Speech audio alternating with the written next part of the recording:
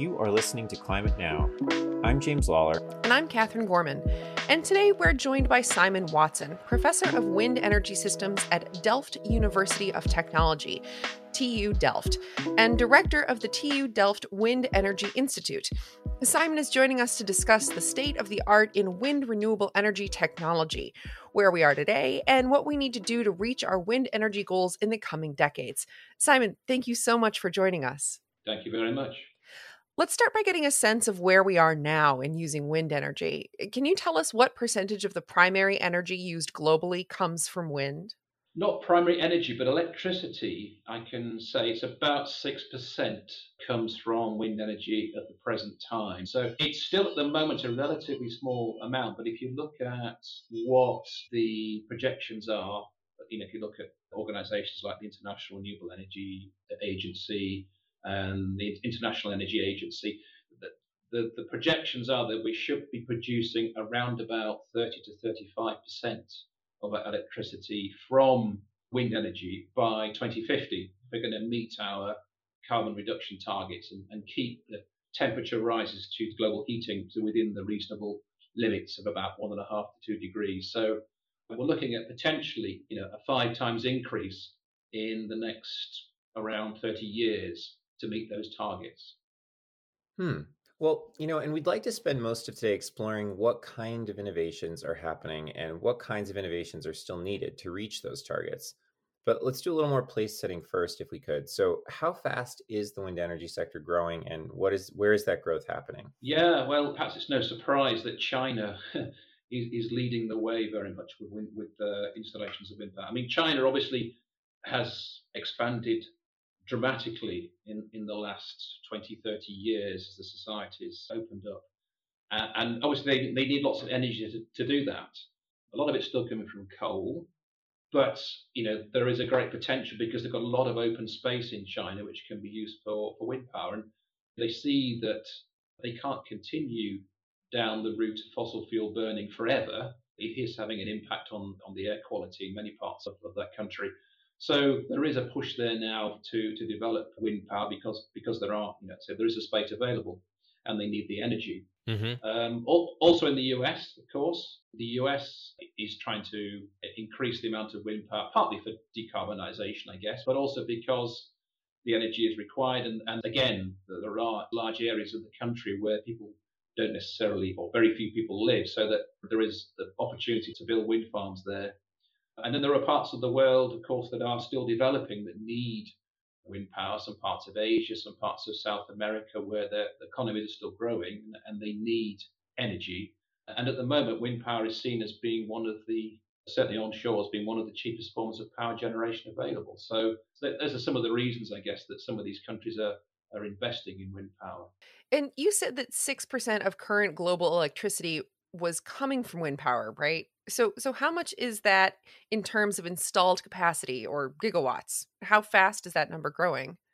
Right. Well, if you look at total numbers in raw installed capacity terms, last year, I think around about 800 gigawatts of wind power was installed globally. Mm-hmm. And if you look at the year-on-year installations, last year was a record year. It was significantly greater than in 2019.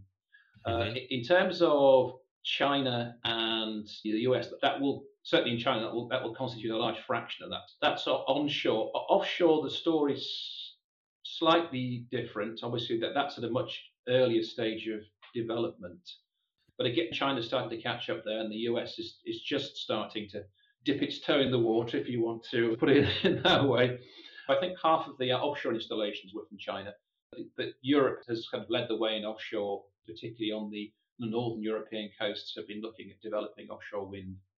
So I think the total capacity of wind, as I said, is around 800 gigawatts, and about 35 gigawatts of that is offshore. And that's in total 800 gigawatts. Yeah, is that right? That's right. Yeah. So I believe China installed something like 75 in the 70s, I think, gigawatts capacity. Was it just last year? So roughly 10% of the total global capacity was installed by China in China last year. If it's 70 gigawatts, actually that's quite the lion's share, because I think about 90 to 100 gigawatts was installed last year. Yeah, but I So mean, as a percentage of the total installed capacity ever, yes, we're yes, talking about yes. China installing 10% of that, a little less than 10% of that just last In year, just in 1 year, yes, and indeed, yes, far more than anyone else did last year yeah, alone. So China's like, leaps and bounds ahead of the pack, it seems. indeed, indeed. I mean, in China, if they want to build something, they will build it. One of the challenges that China often has is that the development of the grid can't always keep up with the building of the wind farms. Hmm. Now, that's not just a problem in China, actually. That other parts of the world, in South America, I think there are similar issues sometimes. But you're right that they are building wind farms and other forms of power generation at a phenomenal rate. So that's a nice segue into our next question, which is about the challenges of increasing wind energy use. What do you see as the greatest constraint today or constraints today to wider scale adoption of wind energy? Constraints, well, I mentioned grid already, and that is one of the constraints, of course, access to the grid. Some parts of the world, the grid is quite robust, but even like in Europe and in the US, of course, and parts of Asia, it is robust, but even there, if you're putting new capacity in, the grid can start to reach its own capacity, and then you're having to build new transmission lines to take that power. But some parts of the world, of course, the grid is very weak, and although there are large areas of land available that you can build wind farms, getting the power from those wind farms to the load centres is a challenge. So Hmm. grid is one of the big challenges. Mm-hmm. In some of the areas which are more developed, like in Europe, our big challenge is where to put them, where people don't see them as an eyesore or something which can cause noise problems. And that's very much driven people to look to alternative sites like offshore, Mm-hmm. particularly in Northern Europe. We've been moving offshore because of these sort of objections to on land. And of course, just logistically, there are the challenges of having the equipment to install wind farms in the quantities that are being demanded.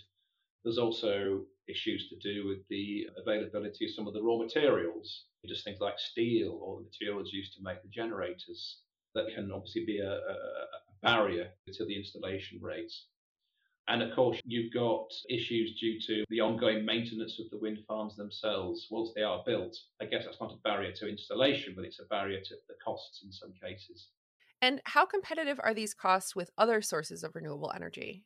At the moment, onshore wind power is looking like one of the cheapest, and the prices that are being offered into the European markets for onshore wind have been around about sort of 50 to 60 euros per megawatt hour. Mm-hmm. A little bit more offshore, but offshore seeing a phenomenal decrease. In offshore, we've seen reductions in price of around 70% just in 8 years, Wow. which is really quite a phenomenal decrease. Is that being driven by simply more installations, cheaper installations? What's driving the drop in offshore wind power cost? Yeah, I think it's just experience now. In the early days, when we were building offshore wind farms, people were inexperienced. They weren't quite sure the best way to do things, the best way to maintain the wind farms once they were built. And mistakes were made in the designs as well, because a lot of the early offshore wind turbines were simply onshore designs that were made effectively marine proof. And that wasn't really good enough for the conditions that we're seeing offshore, the wind and waves and so on. Mm-hmm. So I think people have learned very rapidly what's the best way to build the turbines, to install them. And that's driven the cost. And to some extent, the economies of scale have helped as well. And tell us a little bit more about that. So, what are some of the technological differences between onshore wind and offshore wind when it comes to the the materials used, the construction, the mechanism itself of the turbines? Can you talk us through those differences? So the basic drivetrain is broadly the same, whether it's onshore or offshore. I suppose the biggest difference is more in the foundation structures. So you've got the tower, which in an onshore wind farm, so you build some kind of concrete foundation, you attach it to that, relatively straightforward technology in a way. Offshore, you have to have some form of system where you have a transition piece, which then connects the tower of the turbine to whatever's connected to the seabed. Very often it's a monopile that's driven into the seabed. Sometimes, if the water's a little bit deeper, it might be some more complicated structure, jacket structure or a tripod structure. So that's very much different to the situation you have onshore. And then, of course, I think I mentioned that you've got combined wind and wave loading on the structure, which you need to take into account. Whereas onshore, it's just the wind you're concerned about. So you need to think about how you design it so the whole structure can withstand the additional loading that it gets from both the wind and the waves. And as I said, making sure that it's marine proof, that's probably relatively straightforward and can be done fairly easily.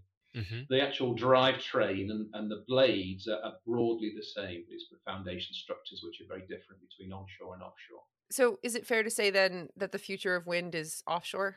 Depends where you are in the world. I mean, I think there's still areas of Europe which are ripe for development onshore, but I think there's going to be a very big push for offshore for Europe. Other parts of the world, like China or in the US, there are still areas which can be used onshore. And I think in terms of costs, onshore is still always going to be a little bit cheaper than offshore, just because it's easy to access the wind farms if they're onshore. So it really much depends on where you are in the world, whether it be onshore or offshore. If you look at the projections for the future, then the expectation is that by 2050 we probably have something like 5-1 onshore to offshore. So 5 times as much onshore as onshore offshore. As offshore. Okay, yes, that's right. Yeah. Okay. Yeah. So what do you see the path being to get from the 6%, electricity generation that wind represents today to the 30+% that we expect or hope by 2050? There are a number of things that we need to do. One is perhaps more standardization. Particularly, this is seen as being important for offshore. I mentioned foundations as being the big difference there. And foundations are very much bespoke for offshore. Each wind farm has its own sort of slightly different type of foundation because of the seabed conditions differing quite a bit from one place to another. But I think there's a lot we can do to try and make some of the foundation structures modular, so that although there may be differences from one site to another, you can adapt by using some kind of modular approach, so that you've got standardized components that can be assembled together, perhaps on site, perhaps before they're floated out to the site, which can reduce cost, because the more you can standardize components, the cheaper the cost is. And I think for offshore, I think that's one of the areas that really could reduce costs. The other areas are things like operations and maintenance. Again, experience is starting to help here and start to push down the costs. But at the moment, you might be paying anything up to a third of the levelized cost of energy for an offshore wind farm, or just to pay for the maintenance. And that's too much. It's at least probably twice what it would be onshore in many cases. And we have to think about ways to improve that, to try and reduce the costs. And what are those costs due to? What's driving that cost? A lot of it's down to logistics. I mean, if you've got a wind farm that's maybe 100 kilometers or 60 miles offshore, getting access to that in the middle of winter can be quite challenging in places like the North Sea. So, something starts to go wrong, you may not be able to go out to fix it for several months. Mm-hmm. So you need to know well ahead of time when things are going to go wrong, so you can plan your maintenance. So a lot of it is down to the fact that you can't just get access overnight or within a day or so for changing parts, whereas that's generally different onshore. Onshore, you get a maintenance team to a wind farm relatively rapidly. Mm-hmm. Onshore, you can't. So you need to be much more intelligent in the way that you plan your operations and maintenance. And of course, you've got availability of boats as well, ships. There are a finite number of those that have the lifting capacity for changing something like a gearbox. The companies that own these maintenance vessels can be booked months in advance. So that can be a challenge. And that is one of the big challenges we have in scaling up at the moment, just the availability of the vessels for the installation and for the maintenance. Mm-hmm. Mm-hmm. So it's those sorts of things which mean that offshore O&M costs are higher than they are onshore. So reducing costs of offshore wind energy is a priority, but you mentioned that there are several challenges that need to be addressed to expand wind. So what else is a concern? I mean, there's a whole load of things, of course. I mean, I could go through a few of those.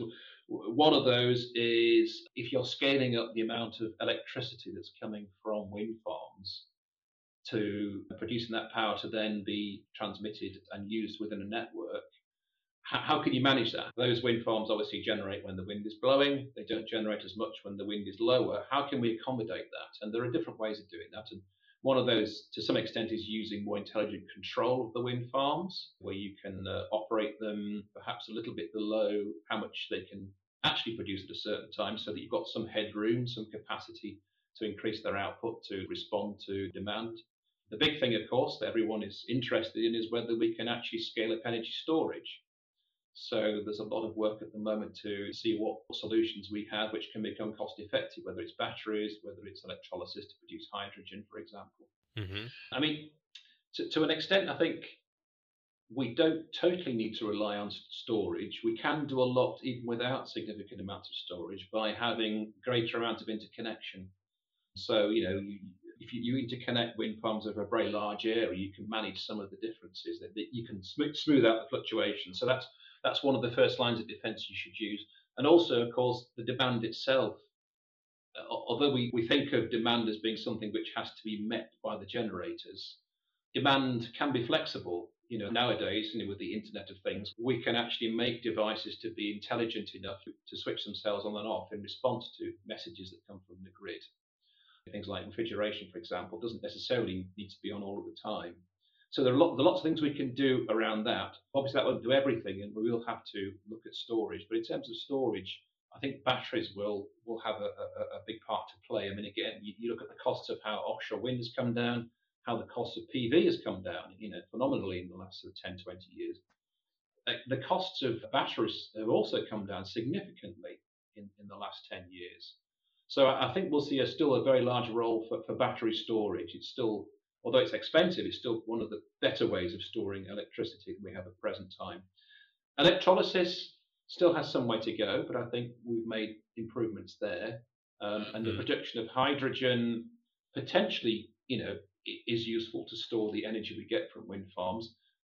People are talking about producing hydrogen offshore wind farms and using it to put into the gas grid.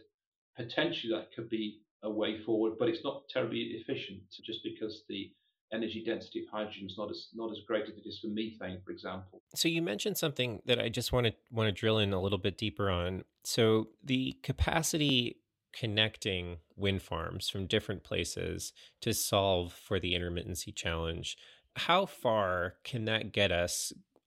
And is it even feasible today to do that given the grids that we have worldwide? Is that being done today? Well, I mean, grids have always done that to an extent, obviously not because of wind farms, but they've always shifted the power around to manage the demand and the supply and demand. Mm-hmm. So yes, I think in the developed parts of the world, in Europe, the US, and some parts of Southeast Asia, then it's doable, but there is obviously a cost involved there. We need to think about what that cost might be, of course. But there are some parts of the world, perhaps where the grid isn't so developed, where that will be a significant challenge, and that's where storage will perhaps play a bigger role. Interesting. What are the other major challenges that need to be addressed as we scale up wind? One of the big things at the moment is what do we do with all the blades when they reach end of life? Just recently, there's been an announcement by the big wind energy lobbying organisation, Wind Europe, and they're saying that we should no longer be landfilling wind turbine blades by 2025.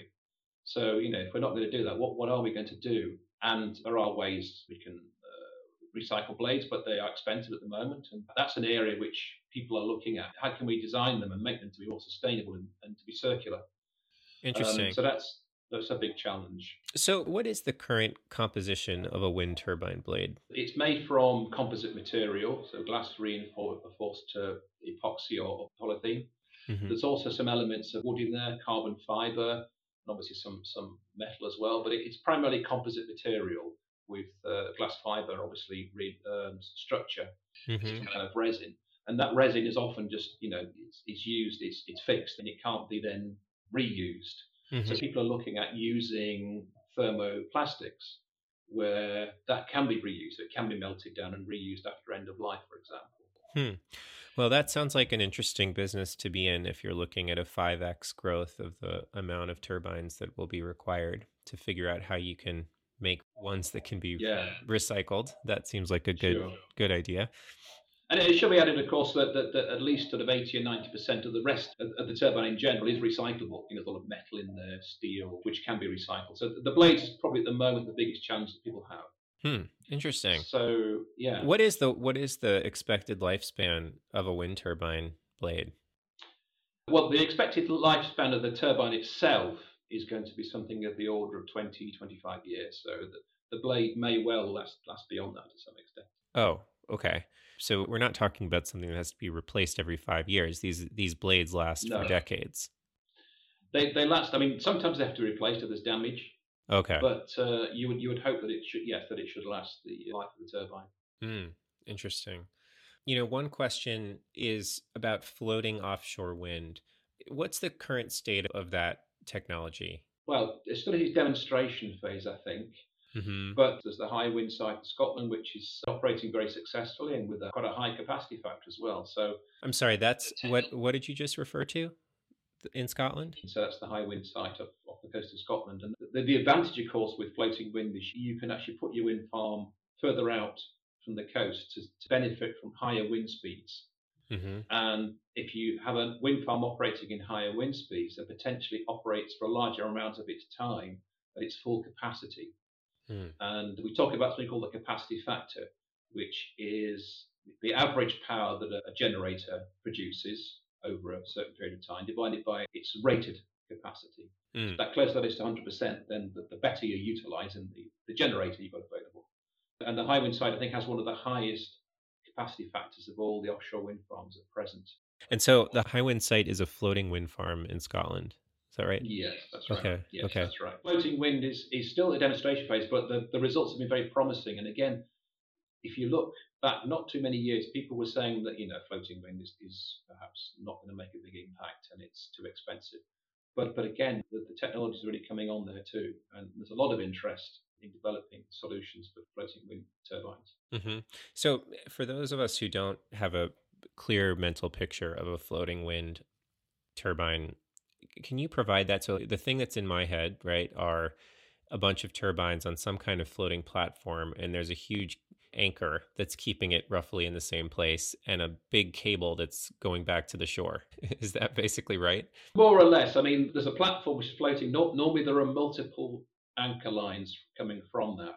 You've got what are called tensioned leg platforms, where the platforms have a buoyancy which makes sure that the cables, maybe 4 of them, that are connected to the seabed are in tension to keep it in place. You've also got what are called semi-submersibles, where they're not in tension, but you've got these catenary lines connected to the seabed.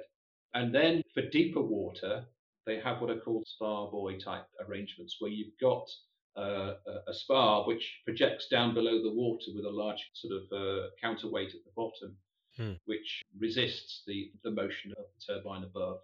But that's only used for deeper water. But the semi-submersible and the tension leg platforms are perhaps the most promising technologies which are being used at the moment. Some of these designs have potentially more than one turbine on them. That's another interesting design of a floating platform. Generally it's one turbine. And so if we were on track by 2050 to get to 5 times the wind energy power capacity that we have today, where do we have to be by the end of the 2020s? So by 2030, I think that the challenge is to install something like about 150, 180 gigawatts per year. Last year we managed to do about half that. We need to at least double the install capacity per year within the next decade, I think, to get us on track in any kind of sense. And just to put that into context with something that we discussed earlier in this conversation, if China's installed capacity last year was 72 gigawatts, we basically need to do twice that year over year. Yes. Right. Yes, so twice what China did last year across the entire world. It seems possible. Technically, it's feasible, of course. It's just getting the supply chain in place to do that.